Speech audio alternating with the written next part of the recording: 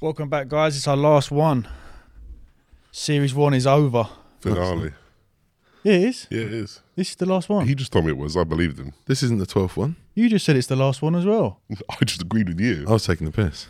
Oh, I thought this was the last one. No, it's not. We've got 8 out of the time of this. Sitting on 3. Yeah, this is the last one. We're only sitting on 2. We've got the 'Cause second. We've got one second that's coach's in one. bank from before in 2021, right? Well, you're lucky, guys. It's not the last one. It's the penultimate Let's restart that. one. Let's just start that again. All right. Welcome them back. Hi, guys. Welcome to the last podcast. Yeah. Savagery. Welcome to the season finale. Yeah. It's not the season finale. The penultimate one. Good work. How's everyone getting on all right? Not too bad. Another week. Just Just, checking my heart rate. Yeah, you feeling right? You calm down from that little journey? I really hate traffic. My top 3 hate things are like, you know when you pick up the phone someone and they can't hear you? Or you can't hear them. Hello? Hello, you just say I hello. want to literally throw my phone across the room. The second thing is like bad Wi-Fi when I can't work out why it's bad. And then the third would be traffic and wind. I fucking hate wind. So specific. Yeah, no, wind is for me. I've spent many years getting that list together. What are your top 4 most hated things in the world? Eating with your mouth open is pretty. It's pretty gross, and you can just see like the churn, like a cement barrel. That's up there. Oh, that was horrible. Don't ever do that again. Oh my God. Mine's people that run to the front of the aeroplane, Oh, the queue the queue. because you're all getting on. We're all getting on. Does that get you seething? Just like sat there. Annoyingly, bored, yeah. isn't I it? should What just are think, you why am I getting angry at that? I should just chill. And it's all the same type of person. They all look the same. It doesn't make any sense, does They've it? all got a folder. Yeah, they print their tickets Yes. and don't have it on their phone. Don't Yeah. believe in that. Why are you, do you know what I mean?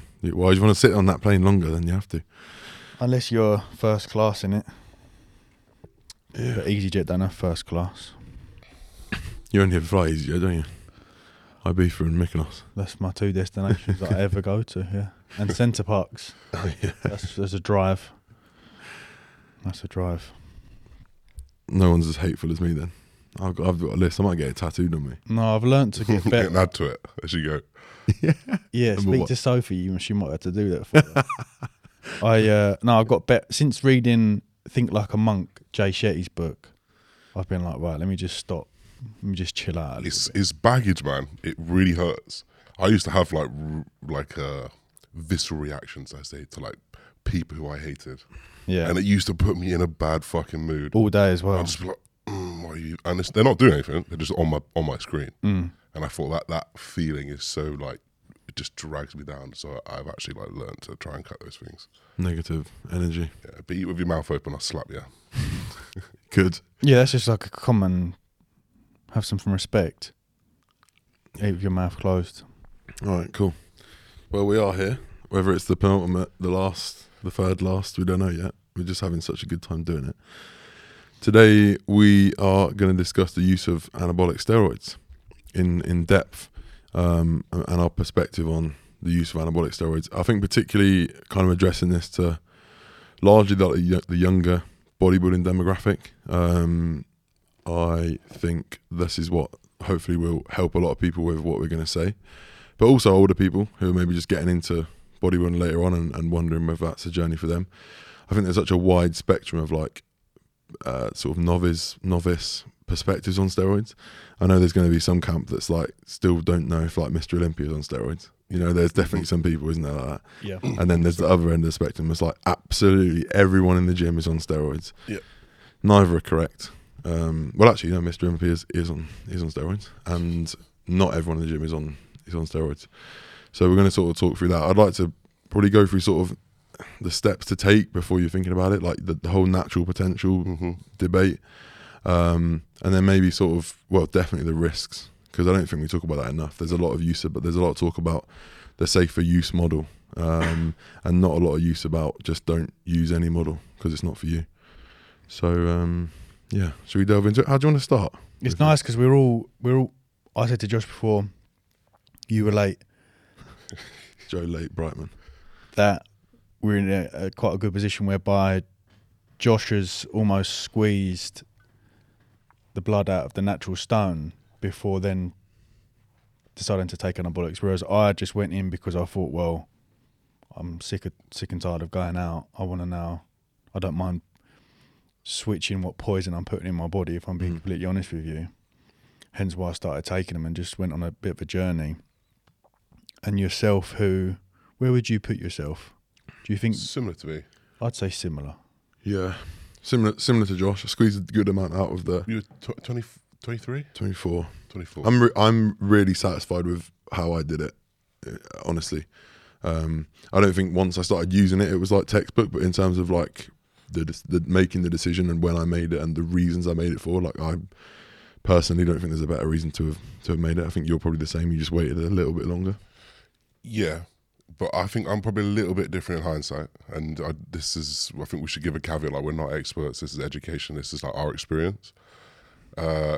I'm trying to achieve a really, really big dream, and I'm very conscious of the time limit on this. I think I'm probably more than a lot of the Mr. Olympias and top bodybuilders. I'm a little bit more conscious of the time limit on this than perhaps they are. They're going to go till the wheels fall off. I might go until they start shaking, and I'll be like, oh, okay. And I think for me, like I'm 29 now. You know, I wouldn't mind being 26, 27, and having the same sort of physique. Yeah. Knowing that I've got a few more years to try and achieve my goal. Yeah, I agree. But like, I think the way I would have liked to take my entire bodybuilding journey and just move it a few years earlier, rather than like cut off 2 more years of me being, or 3 years of me being natural. I'd much rather have that same time frame. Yeah, you'd probably say the same for most people, I guess. Like, I wish I started lifting at 16, and then maybe the whole thing would be shifted a bit forward, or the lifting properly at 16. Yeah, Tom, tell me about the time when you decided. Like, what was the thought process behind you going, I'm done with being natural? How long were you natural for? And was there something that twigged it in you? Like, how did that journey go for you? I was 20. I think I was 20. And I'll be honest, I was going at 27 now? 28 now. 28? Yeah. I've been on and off. Even the first 4 or so years, I was cycling on and off and not even doing PCT. I was so unaware as, to... Any blood work back then? Very minimal. Only because my mum was is a nurse, and she was like, she wants to know. Yeah. And she wasn't worried, so I wasn't worried. Good.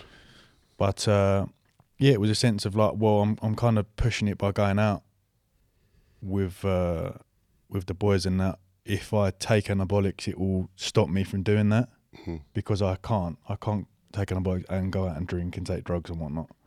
So it was my way of like, well, I'll stop doing that poison and I'll do this poison. Yeah, so you saw them as like a like for like. Yeah. I'm just going to swap. Yeah, and I also spoke to a couple of guys at Lewisham College, and I was thinking about competing. They was like, we're going to have to start anabolics then. I was like, oh God, really? Oh, I didn't know. I didn't know natural bodybuilding existed. I didn't know anything like that. I just knew bodybuilding existed through Dorian Yates magazine. So I thought, okay, I've got to do. What was it that you like? What was it that you saw? Like, what was your like early gym years like? Were you surrounded by other people that would have been on anabolics? Like, did you think everyone was, or like at 20, why did you go? Other than you wanted to stop going out, why did you go? Yeah, this is the time for me to start taking anabolics. Do you think it was that nudge from other people about competing, or it was looking at the people I'm competing against? So I thought, and it was like I was running Test E, and then someone said, "Oh, you've got to go on Test P." Because it's quicker acting. Swap the esters. Cool, you have to swap the esters. I was like, oh really? Oh, all right, cool. I spoke to my supplier, mate. I need some Test P quick. That'll drop the water out. I'm competing in like 4 weeks. He was like, oh, you should probably take some Winstrol as well. So I was like, all right, cool. Sold it. I just like ran Test P and Winstrol. But yeah, it was people that I knew I was going up against that were a lot bigger. The likes of Conor Rudelhoff. Remember Conor? I mean, I know who you mean. Yeah. I just thought, well, how am I even gonna compete against that? So and then I just made the jump. Okay. And how did you feel about it? Were you like scared, nervous, worried, or was it just a case of like one of those easy sort of... No, I weren't scared at all. I weren't scared because I don't think the level of information, even with regard to kind of side effects, was about then. It was only you could get gyno, you could get acne and things like that. Or if you're predisposed to it, then you could potentially get it. And I wasn't really that kind of, oily. I didn't have like bad skin or whatnot. So I thought, oh, well, let me just make the jump and I'll be okay. So yeah, because I suppose I was so naive. There was no fear factor there. Probably you're probably closest to what most people do, unfortunately, I'd say. And that's, I I guess, was, we're yeah. trying to sort of, what we're going to try and debunk and save people from in this podcast. Yeah. Josh, what about your story? Yeah, Have I was you going got to say, more like, I questions? think, like, we got different stories. Like, for me, I was scared for a long time, but we did it differently, right? This is 5 years into the future after the tournament had begun. The likes of Jordan Peters and Trained by JP had started talking about it more openly. Not that it was a trend, but it was almost like people are starting talking about gear now. So I knew a lot more about it. I knew the side effects. I knew the implications. Very much came from a hardcore, natural, die hard. Like, I was like, I'm going natty till I die. And it wasn't until it kind of presented itself that I wasn't going to achieve what I wanted to achieve naturally, just because of all of the things that go into that equation. Then I had to make that choice, and it was a long, hard like road for me, because it was like 6 months of going back and forth.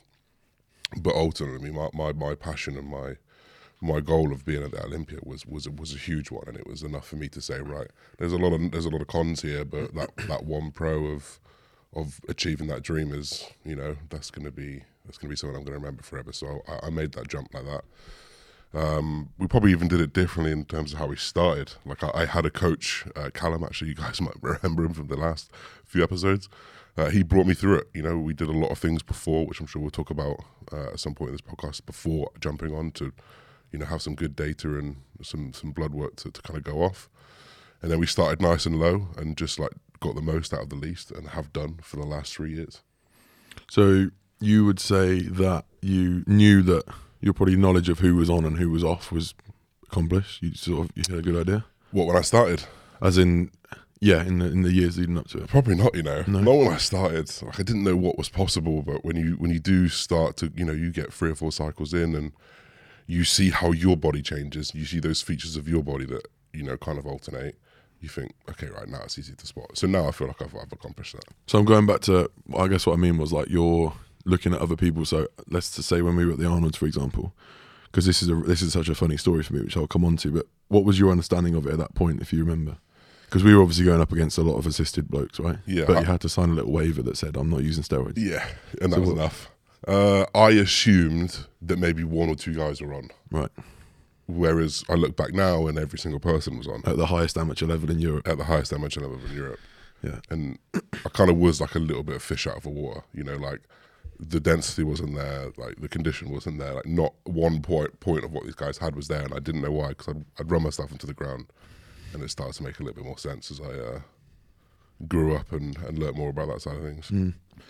And in terms of like the fear, what was it you were scared of? Because I think I dived into it probably a bit quicker than you. I still have a bit of fear, which I'll talk about. But like, what were you scared of exactly?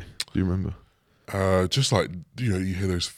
I think the thing I was most scared of was like changing, and I liked who I was as a person. I didn't want to take these steroids. They play with my brain or my aggression, and I get like some mad like That's roid interesting. rage. Like, I had this perception that you take gear, you get mad roid rage. I was like, fuck, I don't want to do that. I don't want to change as a person, and then like I educated myself over like 6-7 months of doing this and realised that it's probably not going to happen straight away. You know, X, Y, Z. And that was the main thing that I was worried about. I was educated to the point where I know that I could potentially mitigate as much of the damage that I'm doing to myself. And I was under the impression back then that like what I was doing was going to be absolutely fine. Now I'm here, you know, 3 years later, and the cycles that I take now, like, okay, like this, I'm probably not mitigating all of that damage at all. So Yeah, definitely. that was the main thing I was worried about. Rather than like gyno acne and all those things, I wasn't so worried about those. Okay. Interesting. I went down. I was a bit like KLPT. Like, I don't think you were like KLPT. no, in the sense of everyone's on gear. Oh, right, okay. I mean, because I went into taking anabolics with no understanding of like competition level bodybuilding. It was more so the first time I was really seeing it was the sort of rise of the foot soldier football scenes. Do you know what I mean? Where like the hooligan doorman type, seeing needles go into arses, Right. as opposed to these people are taking anabolics to compete at a high level. It was more so just because of the people I was around and the area I lived in. So it was like people were taking anabolics because they wanted to be the biggest doorman, or do you know what I mean? That was my first into. So I just thought, everyone. When I then started to look into bodybuilding, everyone's on gear. Then everyone's on, and then in the fitness industry, everyone's on gear. I didn't really have an understanding of genetic potential, if I'm being completely honest with you. Yeah, interesting. My story, I guess, is similar to Josh's in that I spent a long time like natural. I was very sure that I wanted to compete naturally, but I think I was clouded by so much naivety. 100%. I did think that. Same like, as me. I thought that loads. I knew I wasn't stupid. I knew that Mr. Olympia wasn't. Sorry to anyone that feels stupid after saying that. I knew that people on the Olympia stage weren't natural, but I was definitely. I was definitely a believer of the natural scene, or at least that a lot of people were natural. I think I remember looking at a lot of people and thinking, yeah, that's attainable. 100%. I could do That that is me. with a few years. Because I guess in those early years, if you do train hard, then really that's probably all I had actually for the majority of the time, like training hard and tracking my macros. Like I saw my body change, so I sort of, in myself, I thought, yeah, that's a lot of this is possible. And so right up until... honestly, right up until the Arnolds, when I was signing those waivers for UK BFF that said, I hereby say I'm not taking steroids, which is all you really have to do to get your membership card. I believed that. I wholeheartedly believed it. I went That's into so that. funny. I know. I went into that. In fact, my sort of competition history. So that first ever show I did was that Body Power on that sort of amateur World Fitness Championships or whatever it was. And I was completely natural there. I was tiny as well and came second, and that kind of, I guess that gave me an idea of like what you can achieve naturally, and it's 100%. a bit more about shape and not so much about this and that. So I think I was probably exposed a little bit to people on anabolics. So I remember getting a picture of like Jacko De Bruyne at that expo. Yeah. Obviously I knew he wasn't natural, but I guess I put them on such a high pedestal of like level of athlete. And I guess actually, if we think about it, back then there would have been quite a lot of natural men's physique. Potentially when we first started, yeah. Maybe Ryan Terry was natural back then. Like, it's very possible. So I think there was a wide spectrum of people that were on and weren't on. But I honestly believe that like people I was competing against were on. I always, in my head, I was like, because I did juniors first, I was thinking, would any junior really be stupid enough to take anabolics this young? Yeah. Lo and behold, I competed against Louis Blackmore, who did like a Anavar only cycle and came in absolutely skinned out. I think he came. Shout out Louis, by the way. Shout out Louis. Yeah, he came second in the end. And looked unreal, but I remember getting on the day and thinking, oh fuck, look at this guy, he's absolutely peeled. I think his posing let him down, otherwise he would have smoked me. But and then yeah, obviously got that invite to the Arnolds, and that was where we sort of first properly met. It must have been the first time we probably met. And I remember I got absolutely slaughtered in the junior class. It must have been 30. It was the biggest class I've ever been in, but I must have been near the bottom. And the guy that won was this Ukrainian guy. I'll shout out Ukraine as well, actually. Big up Ukraine. Big up Ukraine. And he was 21 and he was 91 kilos on stage. I remember finding his Instagram. Jesus. And I thought, that's a fucking big boy, isn't it? That's a big boy. And then obviously after that, it slowly started dawning on me that actually that waiver meant fucking diddly squat. Yeah. And then we went to that Diamond Cup. Oh, and yeah. You must remember what happened there. Yeah. So we competed in the same class this time. It's the first time we competed against each other.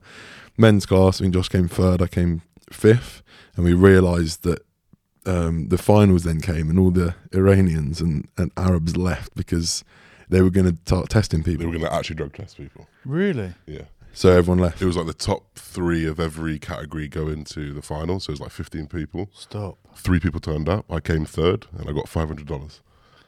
Because they were all not natural because they were going to piss test the winners. I see. Wow. So they all left. Wow, man. Yeah. And they were like outrageous. Like, you're really going to do this? We've come all this way? Yeah, we are. Yeah. Were you Yeah. natty when you that video of you? That's, fully natty. Man. What's that? Oh, it's Seen so that video funny. of him? I'll show you it. I mean, it's like my first set of like posing. Just twerking out, man. Yeah, It was man. Insane. That's where I get my moves from. I die every time I see that video. Oh, it's so good. I need to see If it. you've got the footage, I'll try and put it on YouTube. Yeah. Yeah, Just lay it over this. I'll send you it. Yeah. It is the best posing you'll ever see. Oh, is he flicking Not the even- eyes? not worse, even man. that, I not can't- even that. honestly, I don't know what I was doing, man. Like a There was snake. All sorts of shit going on. I thought he was going to start going. It was crazy.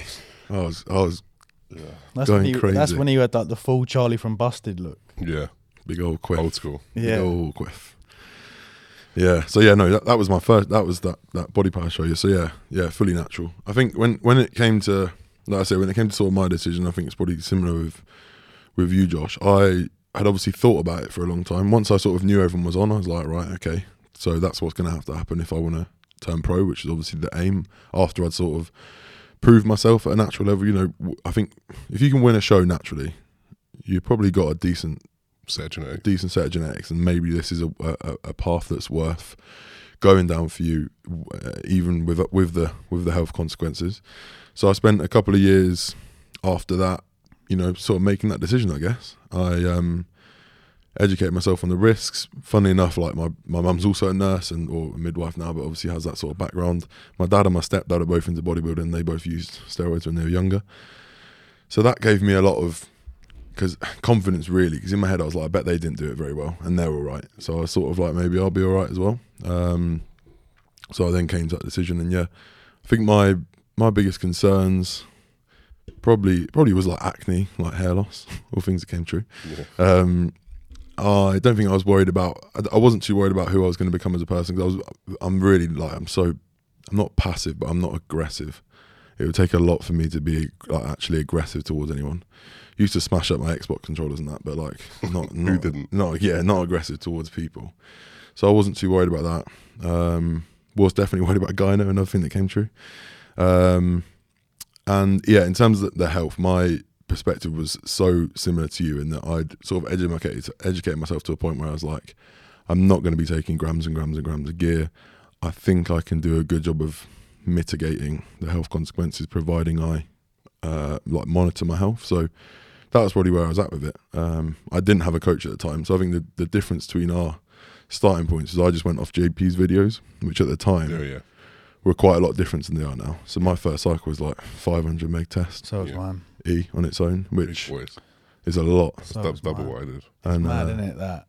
Because we started up here and yeah, you've probably done that now. well, yeah, I use less tests now than I did when I started. yeah, but I mean, more other don't- compounds. I don't regret that cycle in this, like, because it fucking blew me up. Yeah, you Oh, were like, massive. I I was remember like- seeing Yeah. you. Yeah, same. I think I was bigger back then as a junior. And I was like 101 lean. I thought, Yeah, Fucking up the test, my boy. I know. it blew me to the moon. So I don't regret it, but we wouldn't recommend that now. Definitely not. Yeah, that's our starting points, I guess. That's our history in anabolics. Yeah, it's interesting, isn't it? You can So I see- think a lot of people think that you've got to. If you were to start at 500, I think a lot of people will be shocked that we've now dropped our test. Do you know what I mean? As opposed, because I think people believe that if you start at 500, you've got to go 750 in a gram. When you be slightly smarter with decisions in the sense that the incorporation of things like Primo and Mast alongside the testosterone. Because I didn't even know nothing about those things. I didn't know that they were also used to kind of help the ratio of estrogen as well. So you get rid of, whereas I was like smashing down AIs. Yeah. Do you know what I mean? Yeah. Where did you get the majority of your like knowledge from? Like, where did you learn? I took a lot of seminars. I say seminars, not seminars. Like a consult calls with Joe Jeffrey. I'll shout out Joe Jeffrey because like he's brought a lot to the game. There's no two ways about it. Brought a lot to the game in terms of safer use models. Victor Black as well. He's a good Instagram. Well, if you can look past the way he talks about stuff, he's got a good Instagram page to learn about stuff. Yeah. And then just obviously like conversations with Cal and whatnot. But yeah, pretty extensive. Like probably like 30-40 hours of like paid learning. And then like the rest of it is just like experience, and like I've been using that for 3.5 years. So I didn't like coach anabolics for the first like 2.5 years, you know, because I didn't have that experience nor the know-how, and spend that time learning over that period of time. Mine was William Llewellyn's. Oh, the book. Oh, the goat. Yeah, the book. The OG. That was my first, and that's good. Like a lot of the stuff that I'll look on the book and then relate to that being current is still pretty much the same. And a few underground books as well. Scott something, can't remember his name, but yeah, it was like underground vibes. Scott Stevenson, Dr. Scott. Was it Dr. Scott's? But I don't know if he's ever done a book on anabolics. I'm Is not he? sure. Don't know if he's not underground though. He's quite No, off board. it was literally the PDF was underground anabolics by Right. someone, and it gave like half-lives and elimination times and stuff like that for each thing. It was really interesting. So when I was thinking about making the leap, my stepdad gave me this little booklet, probably about 50 pages, that just listed each steroid and like what it did and stuff like that. So like that was what he was like, read through this before you make the decision. It wasn't handmade. It was like a legit publication. I thought it was the ones that he's tried. No, it wasn't his notes like Dorian's 1989 training logs. So that was quite interesting. I imagine it was all just sort of the chemical breakdowns and stuff. So it's probably quite accurate. I don't think the science has changed there. It's just the sort of methodologies. But one of the big things for me, I remember sort of moving into. I remember the first jab. I was like, oh, like the adrenaline was pumping. I was thinking, fucking hell. And then it was in, and I was like, I've done it. All right, let's go. But I always remember there was like boundaries for me, because back then that's kind of changed now. But I was always like, I'll never need insulin. I'll never need tren, and all these things. So I sort of set the boundaries. So as time went on for me, like I sort of knew, even though my test started high, I was like, I'll start with my test where that is, and then if I can push that up a little bit, but then I know there was like other things to use. So I was thinking, as time goes on, that's how I'd advance it. But yeah, the boundaries for me were like no tren, won't ever need insulin. I even thought I wouldn't need that until about a year ago. It's an important point to note, because like you will, you know what, I'm just going to do that one cycle. I'm just going to go in and I'm going to do that one cycle. Maybe I'll do a second one if it goes well. And then guess what? Your goalpost moves and your bar just continually moves. And the same thing with me, I'm not going to need tren. Did it on my first second competition prep. I'm not going to get insulin. Use it all this off season. It's like that. Whether or not that boundary post moving is in line with your risk to reward ratio, that's a different story. But that line, more often than not, will start to just budge forward. And when you start to play with your health, that nudging starts to play with that risk. And I don't think people think about that. They want to do the one cycle and come off and keep all their gains. But let's talk about that. How much of a psychological impact is that even for people that aren't competing, taking anabolics, that just say to themselves, I'm going to do one? Do they get addicted to the results? Do they get scared of, if I come off, I'm going to lose all of my results? What do you think? I think there's layers to it. I think for me, there's a feeling that's associated with being on. I said that on Instagram the other day. I said, I miss being on. And you're just like, fuck. And you can get this when I was 90 kilos, 100 kilos, 120 kilos, you get a point in that gym and you just go, fuck, I feel like an absolute monster right now. And it's quite a satisfying feeling. So I think that goes a little bit, but most importantly, and for everyone, it's going to be the lack of pop. Am I regressing now? And it's the first time, this is the one thing that I hadn't dealt with when I was natural, is regressing. Because you don't regress when you're natural already, do you? No. You get fatter and you get leaner, but you don't actually like feel like you're getting smaller, deflated, along with strength getting like weaker, along with like your joints hurting a little bit more. And that's the first time you've got to psychologically come over that barrier in your life. Some people don't get over it, and they want to go, all right, well, I'm only going to wait 4 weeks this time. I'm going to get back on instead of the 8, 12, 14, 16 weeks that I should be doing. Let's talk about, because I have this question a lot from people like, oh, I just want to do one. I just want to do one cycle just to put on 5 kilos of muscle, and then I want to stop. What would you say to someone that said that to you, either of you? You go. No, don't do it. Yeah, don't do it, because you're going to get addicted to the psychological reward, the effect it has on yourself, the confidence, and it's hard to drop that off. Do you know what I mean? It's like that post, it's like that gold medal effect.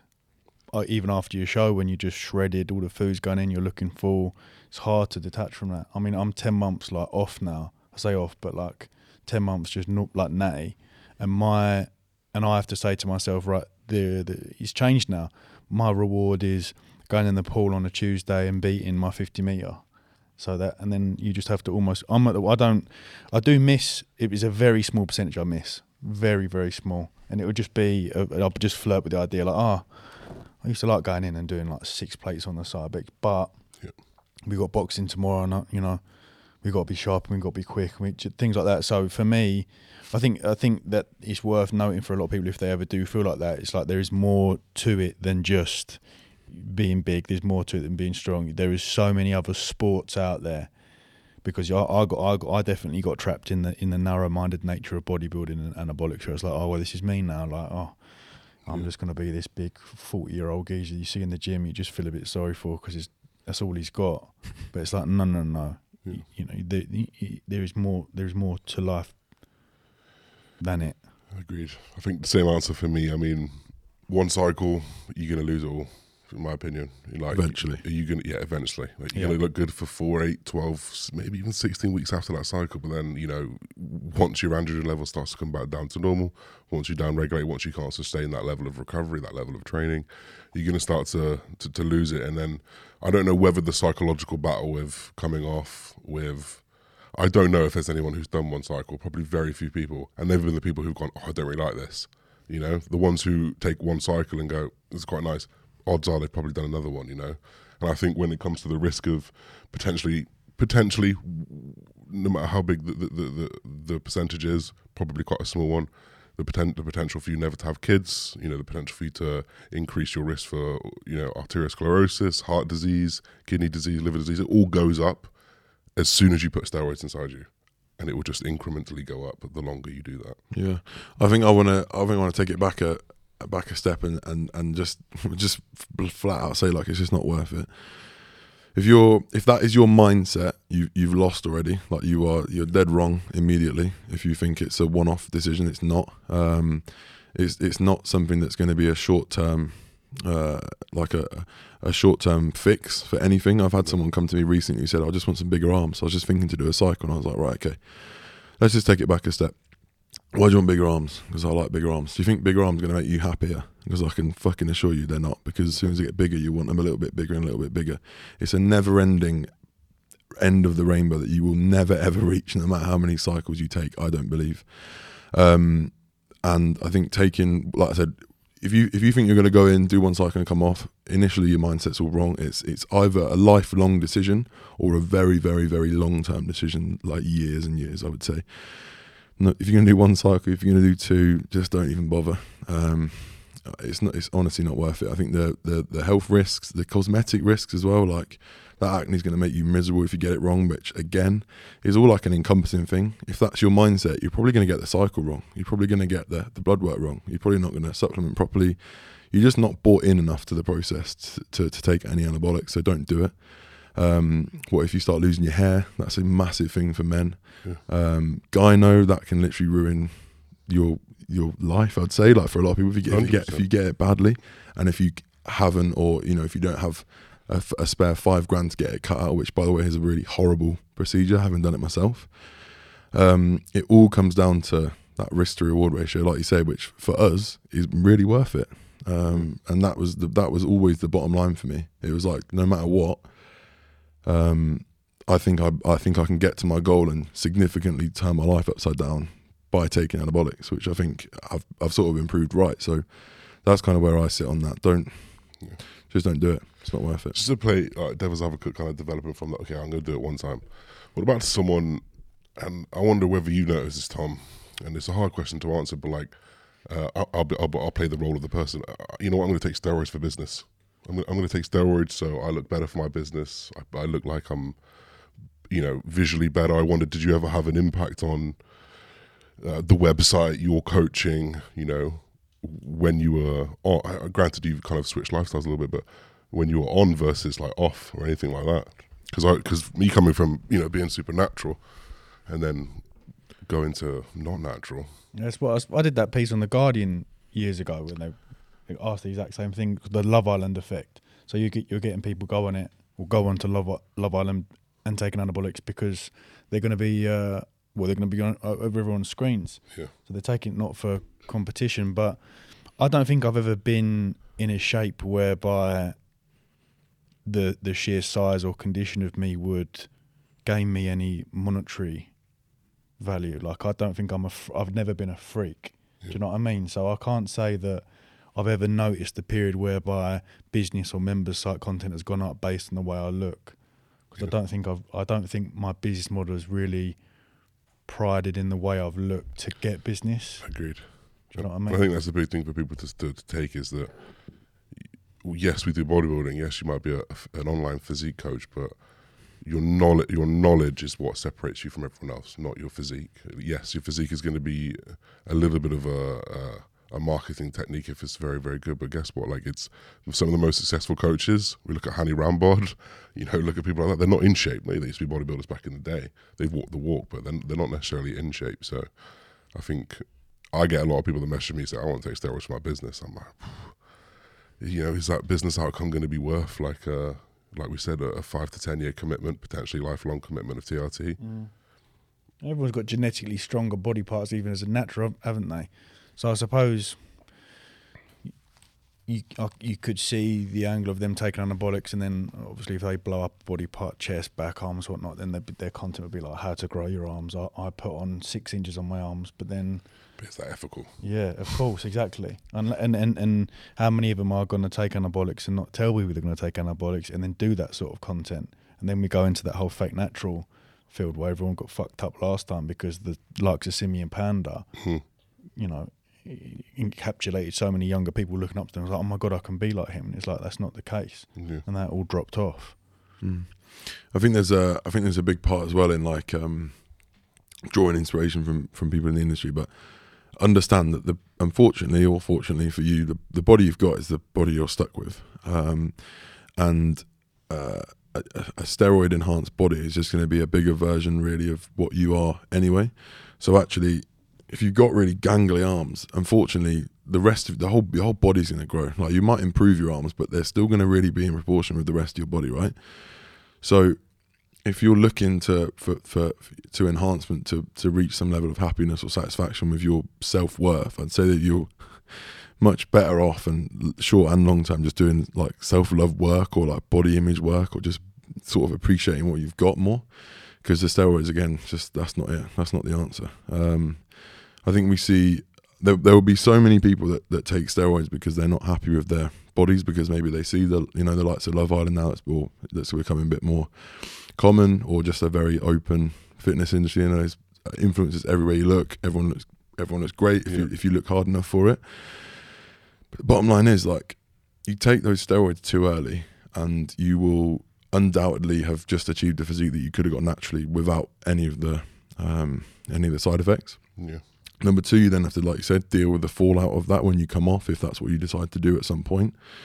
And number three, I just promise you, you're still not going to be happy with your physique. So I don't think doing it for business is ever a good decision. We see hundreds of successful natural physique coaches now. For sure. And I think we spoke about it last week in terms of like the virality of a physique. Like, more often than not, like, you just get shredded and get a nice angle and some lighting, and if you want to go viral, you'll go fucking viral. Yeah. You're also going to have to deal with especially if you're being open about it, you're going to have to deal with quite a few naive people who think that a single steroid cycle will turn you into Olympia. Because I've had to put up with that for years. First couple of years, I've found it really tough because I was like, what am I doing wrong? What am I actually doing wrong? Do I need to take more gear? Like, mum, like these people, my mum would read the comments and say, oh, just, ignore it. But people do believe that you take 1 or 2 cycles and you'll be at that pro level, where it's not really the case. Yeah. You take steroids and look like that. People forget, and Joe said this many times, they forget how high the mountain is. Me and Joe have been doing this for a decade. We've been on steroids for 3 or 4 years. But not only that, we have trained for this very single purpose for 10 years nearly. We've ate like it. We've recovered like it. At no point have we taken breaks. And we're still at the bottom of the rung, right? Really? Well, I guess we're at the bottom of the top league now. Yeah. But still a long way from the top. We've gone from third. We're in the Premier League, but we're in the relegation zone at any point. Right? You can get relegated any day now. And we're a decade in. And I think people often think, wow, Joe's done amazing this year. He's blown up over a few years. It's blown up for a few years. Like, yeah, but there's the 7-8 years. It's that Picasso thing, isn't it? Exactly. Yeah, exactly that. It's the tip. You're seeing the tip of the iceberg. Yeah. You haven't seen the whole thing below. And I think a lot of people think they can jump in and make pro next year after being on cycle. I think that doesn't work like that, man. It's so hard. And guess what? If you're genetically blessed, then it's easier for you. But guess what? 99% of us aren't. And also, anabolics aren't going to tell you if you're genetically blessed. You'll know it already. Yeah. You will know it already. You would have found that out Exactly. Naturally. Yeah, me and Joe we won regionals naturally. We did really well in the British finals. Both of us performed always among people who are not natural as well. So if you're perhaps, and this pinch of reality has to come with it. There's no two ways about it. It has to come with it. If you're coming 5th and 4th in your regional show, no disrespect, you can try, you can do what you want, but it's not for you. And you can't do that year on the end. It's not for you. And putting your health at risk, putting your family at risk, the stress you've got to put on your body, it's very hard for me to sit here and say, yeah, that's a good idea. Mm-hmm. Yeah, I agree. I think for many people the risk isn't worth it. I guess that's what we're sort of trying to get across here, particularly for the younger people. What was coming across to me as you were speaking there is like, if you spend 10 years trying to get good at anything, like you probably can do it. Yeah. Do you know what I mean? And if and this is where what's the definition of luck, where preparation meets execution. Preparation meets something else. Anyway, that's the definition of luck. When you're prepared for something and an opportunity, preparation meets opportunity.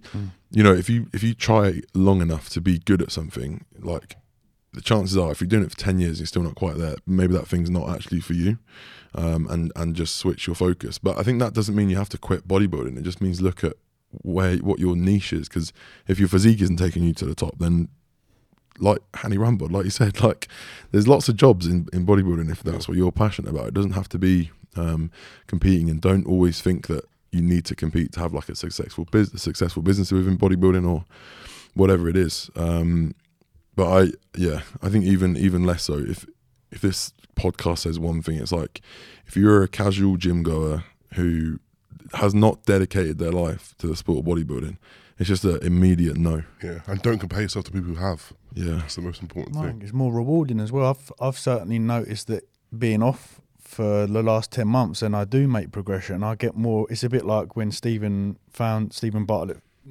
gained that 200 million. There was not much of a kick out of it, but he got more of a kick when you found 14 quid down a chicken and chip shop chair. I get more of a kick now of progressing, because it's like, well, I've done this without any help. Do you know what I mean? I'm unassisted now, so I'm not.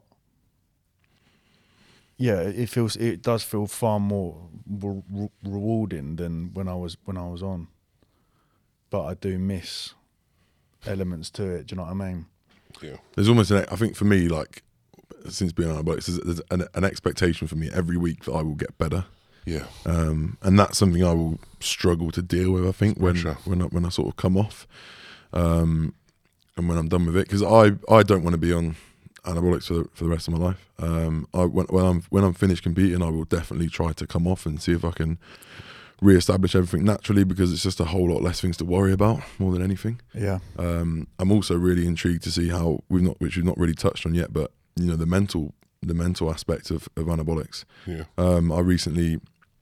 I just sort of stopped my blast 2 weeks early because I was feeling really anxious and paranoid a lot of the time, and that's just not me. And I'm really not in tune actually with the sort of the mental side effects, because I say I've always been quite resilient, but relatively passive as well. Like I get really shitty in prep, but I think that's the lack of food, not the higher anabolics. So it's something I've not always been that in tune with, but I am really intrigued to see how I change as a person if the natural Joe comes back, whoever that was, because I've definitely forgotten who he was. I think as life goes on, you change as a person anyway. Like that's a part of it. But I wonder how much of that has been enhanced or edited further by my anabolics use, which is something that people probably should be worried about, because we're still not really sure about that, are we? And I say we as in the collective we. Like there's not enough studies on this, the brain. That's one thing I have noticed in the last 10 months, is that this is the longest time that I've been in a physiological range of testosterone. So the last however many years, 7-8 years, the max time has probably been like 8 to 10 weeks. Do you know what I mean? So this has been the longest time where I've been full on stable, and 100% feel the difference. 100% back to being Tom. Yeah. back to being. Because we have androgen receptors everywhere. Androgen receptors in your brain, you know, they're getting activated. We know that things like trenbolone or nandrolone, 19-nols, are a little bit more potentially brain toxic from what we've seen. You know, when you're using these close to a decade, you know, like anything on your body, you run it into the ground, you're going to start having some effects. And like, you know, I often wonder, like, has my anxiety come from the drugs? Like, because it's definitely increased, but also so has social media and the pressure to perform and the pressure to be an IFBB pro and the pressure. So it's like, it's very hard to track that one single variable of things when there's a lot of things moving. But the mental side is, like, for me, it's quite a big impact for me. Like, I worry about, not like I'm fretting 24/7, but like I'm feeling, you know, heart palpitation. What's that? You know, I'm hypersensitive to things in terms of like injury or like blood work. I'm constantly worried. Like, you got to think about your blood work's probably never going to look good, like, while you're using it. Different things like that. They give you a mental toll as well as the physical toll. Yeah, it's interesting you say about that social media thing, because I certainly started to like piece together and start to correlate being on anabolics with my sort of ferocious nature of wanting to gain loads of money and fame and power. And I was like, as soon as I came off and had been natty, probably not totally down to the anabolics and due to situations that happened in my life whereby, you know, relationships have ended and things like that. So, but I do think there's an element of when you are dosed up to the eyeballs with all those compounds like Tren, I can see it in my business because I'm like, I think it'll enhance what's going on. You know? Yeah, totally. I remember being ruthless and like, no, I've got to do this, this, and this. You know, I can't go out because I've got this business call. Boom, boom, boom, boom. Whereas now I'm still on it, but just more, I don't know, more compassionate, I suppose. What's your what's something that you've faced since you've started steroids that wouldn't have been otherwise? I think I faced a fucking lot of it. I think I got a really bad deal, a bum deal. I said to you in Dubai, didn't I? I look at people like Andre Due and I'm like, right, no apparent hair loss, no gyno, no acne, and I think, was this the path for me?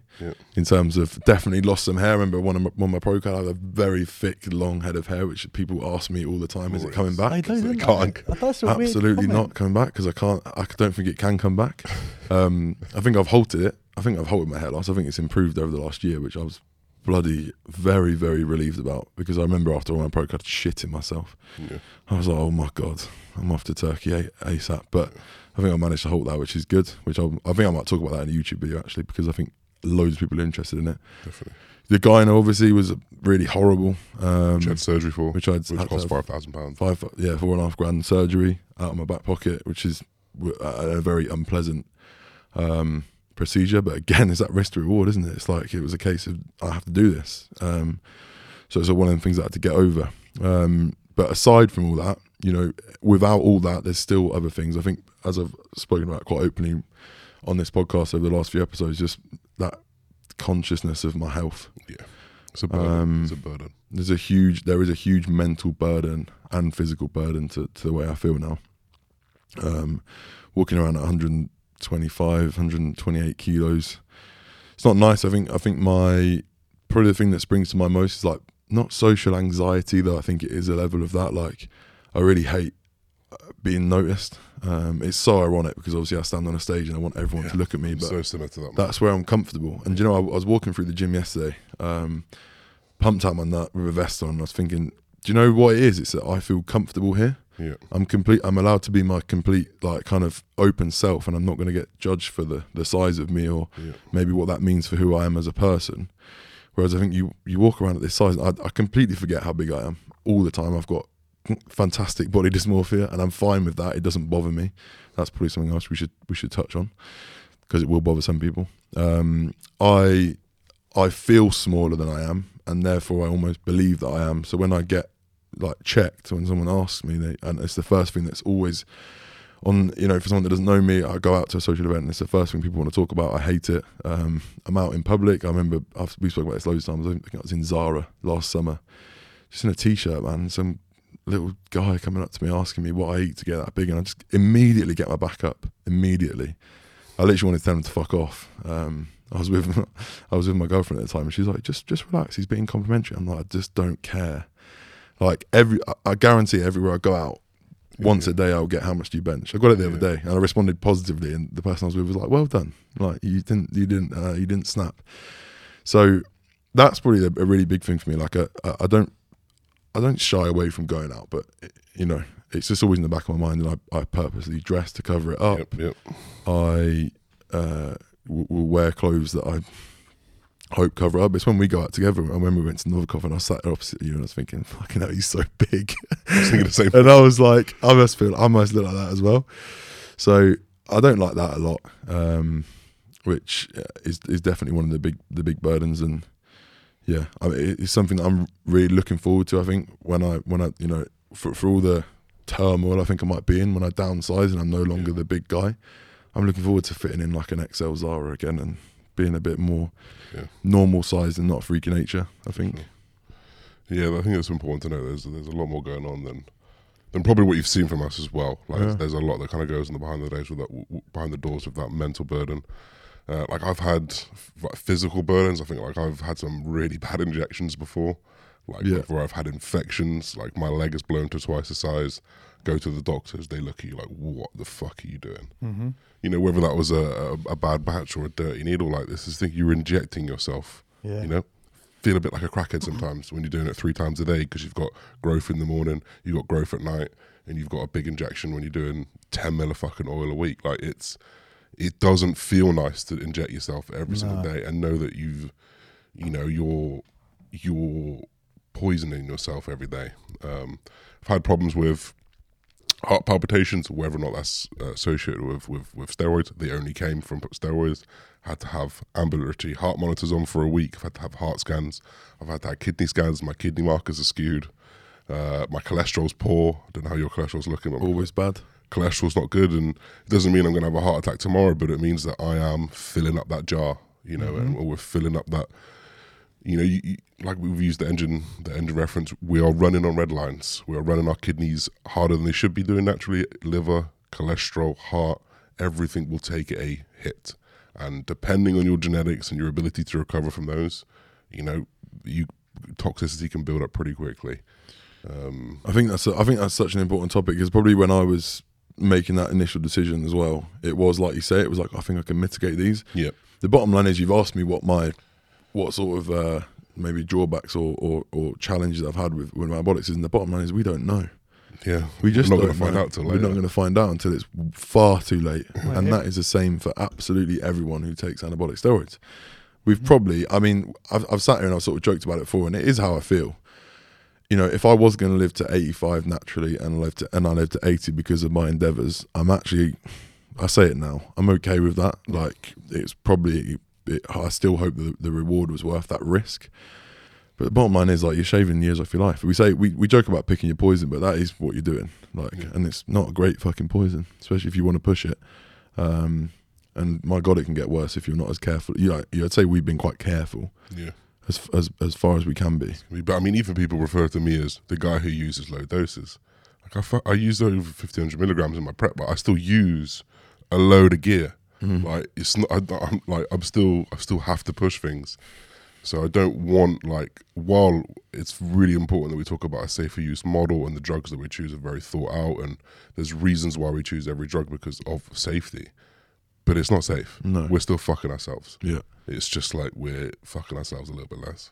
Yeah. Sorry to swear so much, Mum. Where do you guys see, like, say you both have really successful, like incredibly successful seasons, then what happens now? Because you're talking about being on the red line. Surely another year and a bit of doing what you're doing is going to fucking kill you. Look at everyone's dropping dead now, Boston.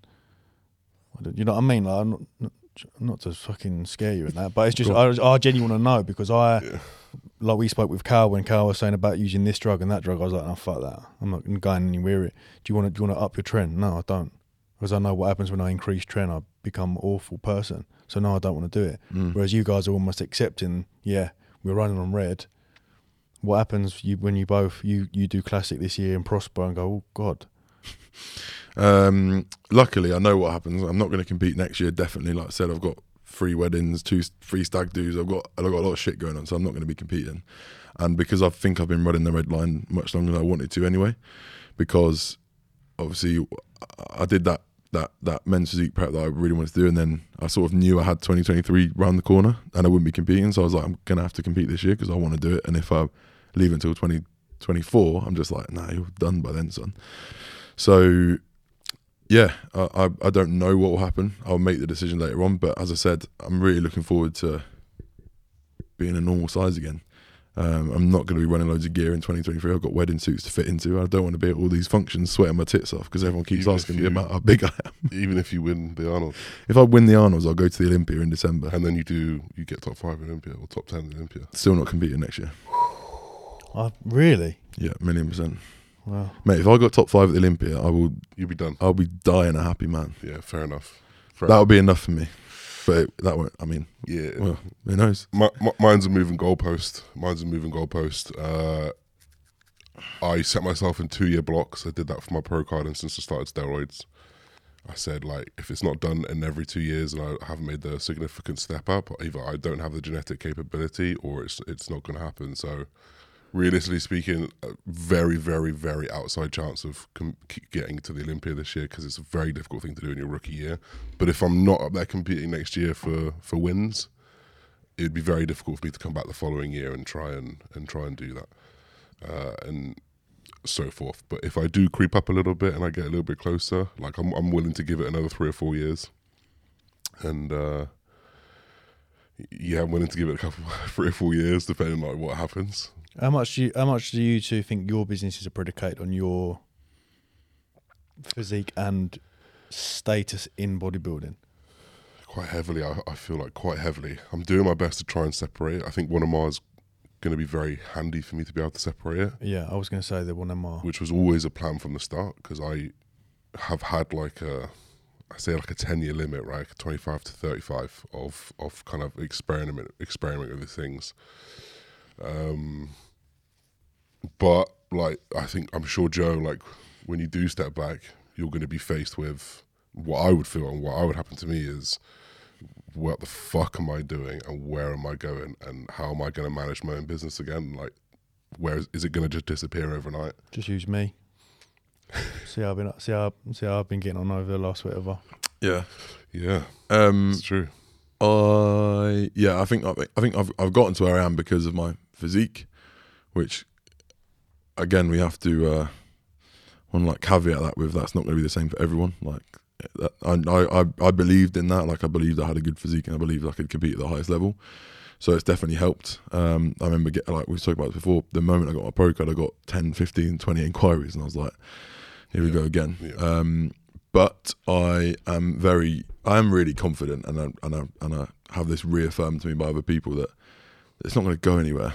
The business isn't going to go anywhere. I'm still a coach, and I'm going to be working this year, which you've probably already seen, to build that coaching brand more, to take away from Joe Brightman, the IFBB Pro, and more to Joe Brightman or Team Brightman, the coaching brand. So really that's my exit plan, if you like. And if anything, I will endeavour to stay in good shape so that content stays good. I don't want to be pushing up to high weights again once I'm done with it. And I expect to drive that social proof of my brand, because actually competing takes away from my coaching service. It doesn't add to it. Definitely. So the act of competing, I mean the net gain is positive, of course. But the act of competing when I'm in the dog ends of prep and stress is high, like my business definitely takes a back seat. It has to. We spoke about it with Cal, didn't we? You said one of the reasons he's set apart is because he's not a bodybuilder anymore. He's a coach. Yeah. Coach first, bodybuilder second. And I look forward to that, to be honest. And I think I'm maybe completely intimidated, bro. Yeah, I'm shitting myself, like, but it's like I'm like pros and cons. I'm pro and conning all the time, all the time. I'm absolutely buzzing to step on that stage again. Like I've thought that, and I'm now almost a bit excited to prep. I can't believe I'm saying that over summer, but there's so many. I just think the future's bright, man. The future is bright. The future is bright, man. Oh, God damn. So yeah, no, definitely success is propped up by the competing journey so far. But I think it's a journey, man. People buy into the journey. I hope people will be just interested to hear about how I transition away from a classic physique pro to a normal person again. Yeah, it's definitely a big fear of mine. Like, I think even kind of coming up in the game, like I do often wonder, like, am I going to say something wrong and it's all going to end? Am I going to wake up tomorrow and it's all not real? Because it does seem a bit not real sometimes, you know, when things are going really well and everything's successful and you think, I'm literally just doing this online. Like, what's going on here? This wasn't even a possibility 5 years ago. So I'm definitely like, that's going to really intimidate me, which is why I'm putting a lot of effort into kind of growing 101. Hopefully that can be a company on its own, and it's irrelevant of my bodybuilding. But I got no doubt, I've got a big fear of when I do stop bodybuilding, are people going to be interested anymore? They're going to be completely turned off by it. Because mine is very focused on bodybuilding. When I want to go do a triathlon, when I want to go feel good, lift good and look good, are they going to follow that? I don't know. It's going to be hard for me to transfer that. But even if they don't, I noticed a big drop off. My post show, oh my word. Yeah. Wow. It was just, you know, the diehards kind of just dropped, you know. The diehards kept, because you know, they were whatever I do, but the people that were kind of just flirting with me because it was bodybuilding just went, and big drops in numbers. But then you that's how much of a percentage is that bodybuilding to fitness and lifestyle? Like, my God. I will be personally very interested in your story, and I'm sure you'll be interested in like my transition. So absolutely, I think something I've learned, and it's really hard, and it's something that you get. I think you get imposter syndrome about daily by the sounds of things, as I think we all do. I'm the same. I'm like, how the fuck have I built this? Yeah. Bottom line is, man, people like you. I know. You know, that, like, your information's good, but they like you. It's hard to think sometimes. It is, yeah, I know. Same for me. I'm like, do they? You know, because everything we do is based on trying to provide value, but actually people have bought into you because of who you are, and they like you, and they resonate with you and your journey. So there's no doubt people will continue to be interested. I think what Tom just said there about the bodybuilding's dropping off is, all right, cool, I might lose some bodybuilding following, but actually that's fine, because I'm not going to be I might not be taking my business in that direction anymore. Yeah. Or I might, depending on this year, you know, with coaching, I'm going to have clients on the Arnold stage and the amateur Arnold stage. I'm going to have clients, I think, pushing for pro cards. So it's going to be more of the audience will be looking at me to coach them rather than to inspire them with my physique, maybe. I mean, not, you know, it's going to be physique related again this year while I'm competing, but next year, you know, I still have to work. I'm still doing my job, and that will become my passion, like the sort of the first one, which I'm excited for sure. Yeah, amazing. Do you want to go a bit more? Or do you want to? I mean, I think I'd like to. Because I got another question. Yeah, keep going. I was going to say, so we've obviously like spent about an hour deterring people away. Do you ever think what's the scenario when they say, all right, this might be for you? I think it's very clear. I think I've always said this. It's like, it's a really, really easy one-liner. It's like, okay, is the risk of taking steroids gonna elevate my life to a new level? And what that means is like your physique to a new level when you can there compete at high levels. And, you know, is competing your dream? Do you love competing more than anything? Then, okay, fine, like, do your thing. Number two, is it going to accelerate your business to a new level and take that life to a higher point? Again, I think we've kind of discussed that. And we don't think it's possible. Or, sorry, we don't think it's necessarily. But it could be. And then three, yeah, I guess, is your genetics there, and have you dedicated your life to this thing that we call bodybuilding? And then providing you've done all the due diligence, I think more power to you. You, what do you reckon? Very similar. I think sometimes I often wonder, like, how hard that decision of, you know, are your genetics good enough is. I think it's probably quite easy for us to tell, but I'm not so sure whether people themselves can tell, because they'll often have yes men around them, you know, like everyone's mum tells them they're the best type of thing. And I think that's where the importance of a coach can come in. And I think it's a hard conversation to have with some people, and I often think, if we did turn down everyone who did bodybuilding, you're not good enough, don't take steroids, would there be bodybuilding? You know, because really, if you look at like the Olympia, those are the only good ones. Right? It's 20 people, 25 people. Yeah. Not only good ones, I mean that with the most respect possible, because there's some incredible physiques out there, but they're the, you know, when you crop. Yeah, and I think, well, that's, you know, it's very, very difficult to turn someone down because of that. I think that's the moral issue that I struggle with. Yeah, I think it's clearer than that, and I've always been a bit. I guess my perspective has changed on this. I've always been like, if you're not going to be, the one of the very best. Why are you bothering? Actually, I'm now more. It's probably a bit more of a like stoic sort of perspective on it. And actually, if you absolutely love something, and it's not actively hurting anyone else, like maybe that's your decision to make, and just make sure you find someone that supports that for the right reasons. Because just because it's the same for me. Like, just because I'm not going to be Mr. Olympia doesn't mean I can't be at the Olympia or at the top of pro shows, which will still make me feel great. And I still feel like I'm doing something really cool, for want of a better word. So yeah, I think I really do think it comes down to have you naturally dedicated your life to bodybuilding, and do you think that anabolics are worth the risk for you? And if they are, then I think that's okay. Another question actually is, when it comes to coaching, I don't ever think that a coach should instigate someone to take anabolics. No, encourage or discourage. It's just like, it's your decision. It's absolutely it needs to be driven by the client. The topic, I think, needs to be broached by the client. If the coach broaches the topic, it should be like very much to say, would you think about this? If they've already proven themselves. I think I get absolutely horrified when like I hear of stories of clients going to a new coach and they're like, I want to prep, and it's like, well, you're going to be on anabolics then? Yeah. I'm just thinking, what are you doing, man? That is purely doing that for your business game, which is disgusting. And unfortunately, you've probably been educated in the wrong places if you're doing that to clients.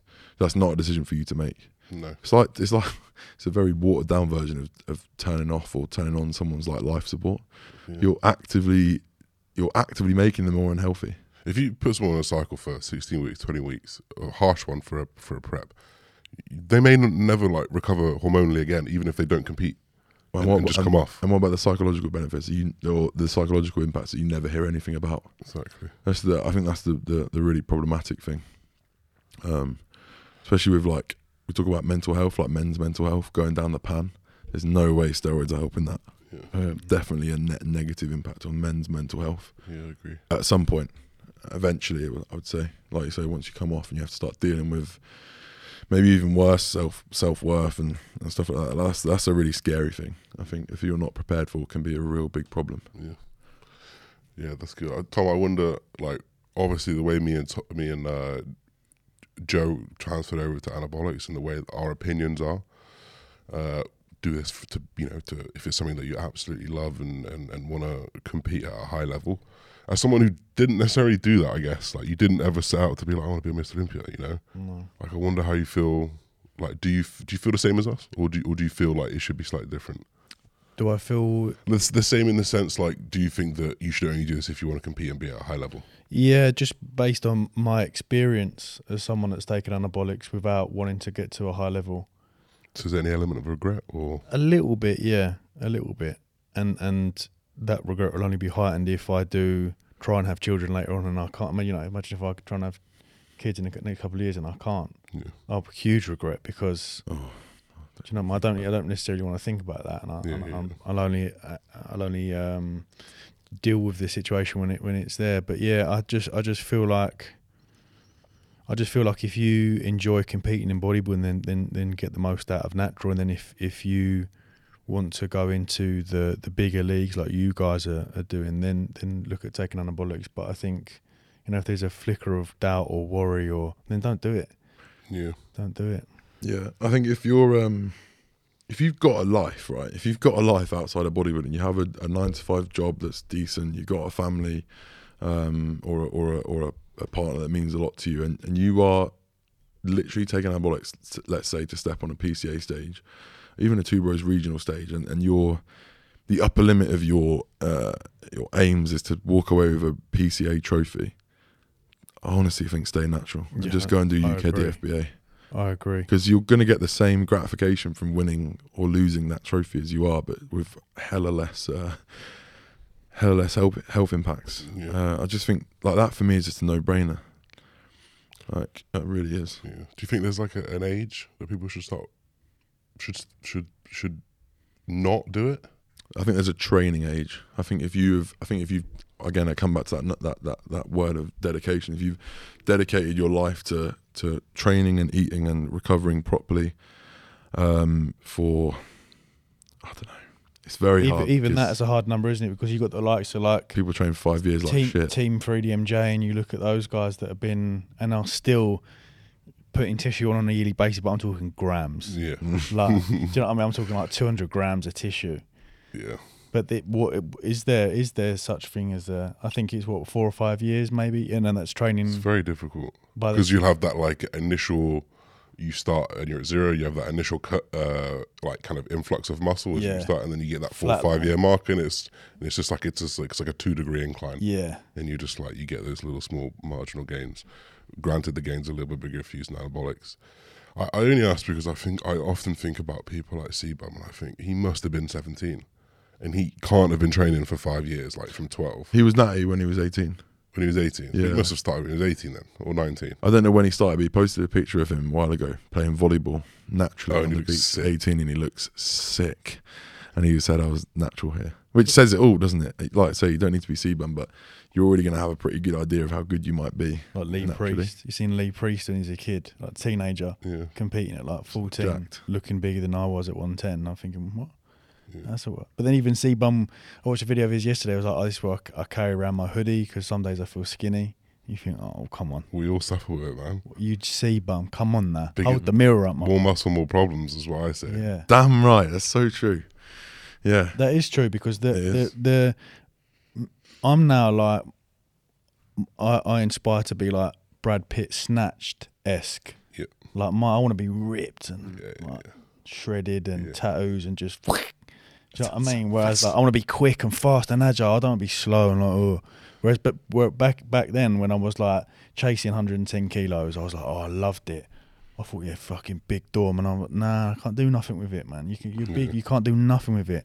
You can do a circuit. You can do like 4 rounds on the bag, looking like that. No chance. 45 seconds maybe. Even yesterday at boxing, because I did shoulders on Tuesday or Monday, I couldn't do nothing yesterday. Guard's gone. My arms were fucked, and I was like, Couldn't even this hold is 'em so annoying. Yeah. I'm getting more kick out of pad work than I am in the gym at the moment. So Yeah. it definitely does switch the mindset. Yeah, 100%. I think what you say about that, like, if you have any perception that gaining more muscle, unless it's for the purpose of you need to be bigger to win a show, like, I promise you it's not going to bring you any happiness or satisfaction in life. If it's a never-ending pursuit of more, it's endless. It's an endless pursuit of more. You will never be satisfied. We've all seen that picture of the guy on the bike looking at the guy in the car, looking at the guy in the Ferrari, looking at the guy in the boat, looking at the guy in the heli. It's the same with bodybuilding. You could draw that exact same thing. Having said that, I think it's important you go through it though, in order to truly for you to affirm whether this is me or not. Do you know what I mean? It's like the money thing. I remember. I think it's important to be a bit of a materialistic arsehole. So you are in that position whereby, right, I hated it, me earning X amount of money and I could buy this and buy that and I hated it. Or imagine if you start doing that and you loved it, you thrive in that environment. So I think it's key to go through it. I think it's very important because I can certainly look back on my bodybuilding / anabolic and financial career and look when I was earning 15, 20 grand a month and go, I was miserable, mate. I couldn't even do anything with the money. And instead, I'd use it as maybe I've ignored someone, so I just buy them a materialistic good and plaster them with a bag. It's stupid. Same as the size thing. Continually chasing size, get to a point. Well, Callum was like, "Oh, imagine if we'd what we'd look at like 120 kilos." I'm like, nah, fuck that, I've done that. Yeah. Do you know what I mean? Whereas You would look good though. yeah, imagine 120 kilo classic cycles. But that even you saying that, I'm like, nah, I don't. That does nothing for me. That's good though. That's Absolutely does That's nothing good. for me. I'd rather get in a ring with someone and bang than walk about 120 kilos. But I do think it's important for you to go through it because then you're also going to live in that what if mindset, and that's the worst possible thing. That was definitely a thing that triggered me. I sat down. I remember went on one trip. It was one last trip before I knew I was going to start, and I needed to kind of nail down. Spoke to my mum. I said, "Look, I'm thinking of doing this." And granted, the naive mum maybe changed her mind now, but she was like, "I just think you'll regret it if you don't go for it." Because mine was like, "I want to try steroids." Mine was like, "I want to be the best in the world. I want to chase greatness. I want to leave like, a legacy." And she said, I think you'll regret it. And it was that kind of what if moment where I've had a lot of what if moments, and I've taken the easy route, the comfortable route. And I didn't want to make me pursuing my it was one of the first dream. It's the first dream I ever had. It's the first and only dream that I've ever had of chasing greatness. I've never had any ambitions or motivation to be a director of a director of a company. I was going to say work my way up the chain in London, and nothing like that ever came into my brain. The only motivation I've had is this, and I didn't want to have a what if. And if you can resonate with that, all right, you can ask yourself the question, you can make that decision yourself. But yeah, I actually think when it comes to it, it should be a really easy decision for a lot of people. And I think, unfortunately, the people that probably won't listen to this, which is always the way, isn't it? The person that most needs to read the book won't even know that the book exists. yeah, But I think there's a few prerequisites, and that is you're not going out every weekend. You're not even going out every month, to be honest. Like, your day revolves around training. You are meticulous with your nutrition. You hit your macros 95% of the time. And you're just absorbed in bodybuilding. Like, you just love it to bits. And if all of them are a yes, and also, to be honest, from my perspective, you've competed naturally once and you still loved it, then I think it's, like I said, if you've done the due diligence, and it's up to you. But I honestly would discourage anyone who's done anything but that. yeah. I really would. I think you need to have all the bases covered before you even think about it. Yeah. I agree. I agree too. Hope that was helpful. Maybe we'll do another one in a while, because I imagine that some questions will flood in. But Yeah, what's the best first cycle, bro? Yeah, there'll be so many of that on the YouTube, especially if you put anabolics in the title. oh, we will. Clickbait up. Why you should never take steroids. Yeah, that's Coming from 3 people who take steroids. Yeah. 3 skagheads. 3 junkies. fucking steroids, mate. 3 junkies tell you why not to take steroids. Good night. Good night. Cheers in.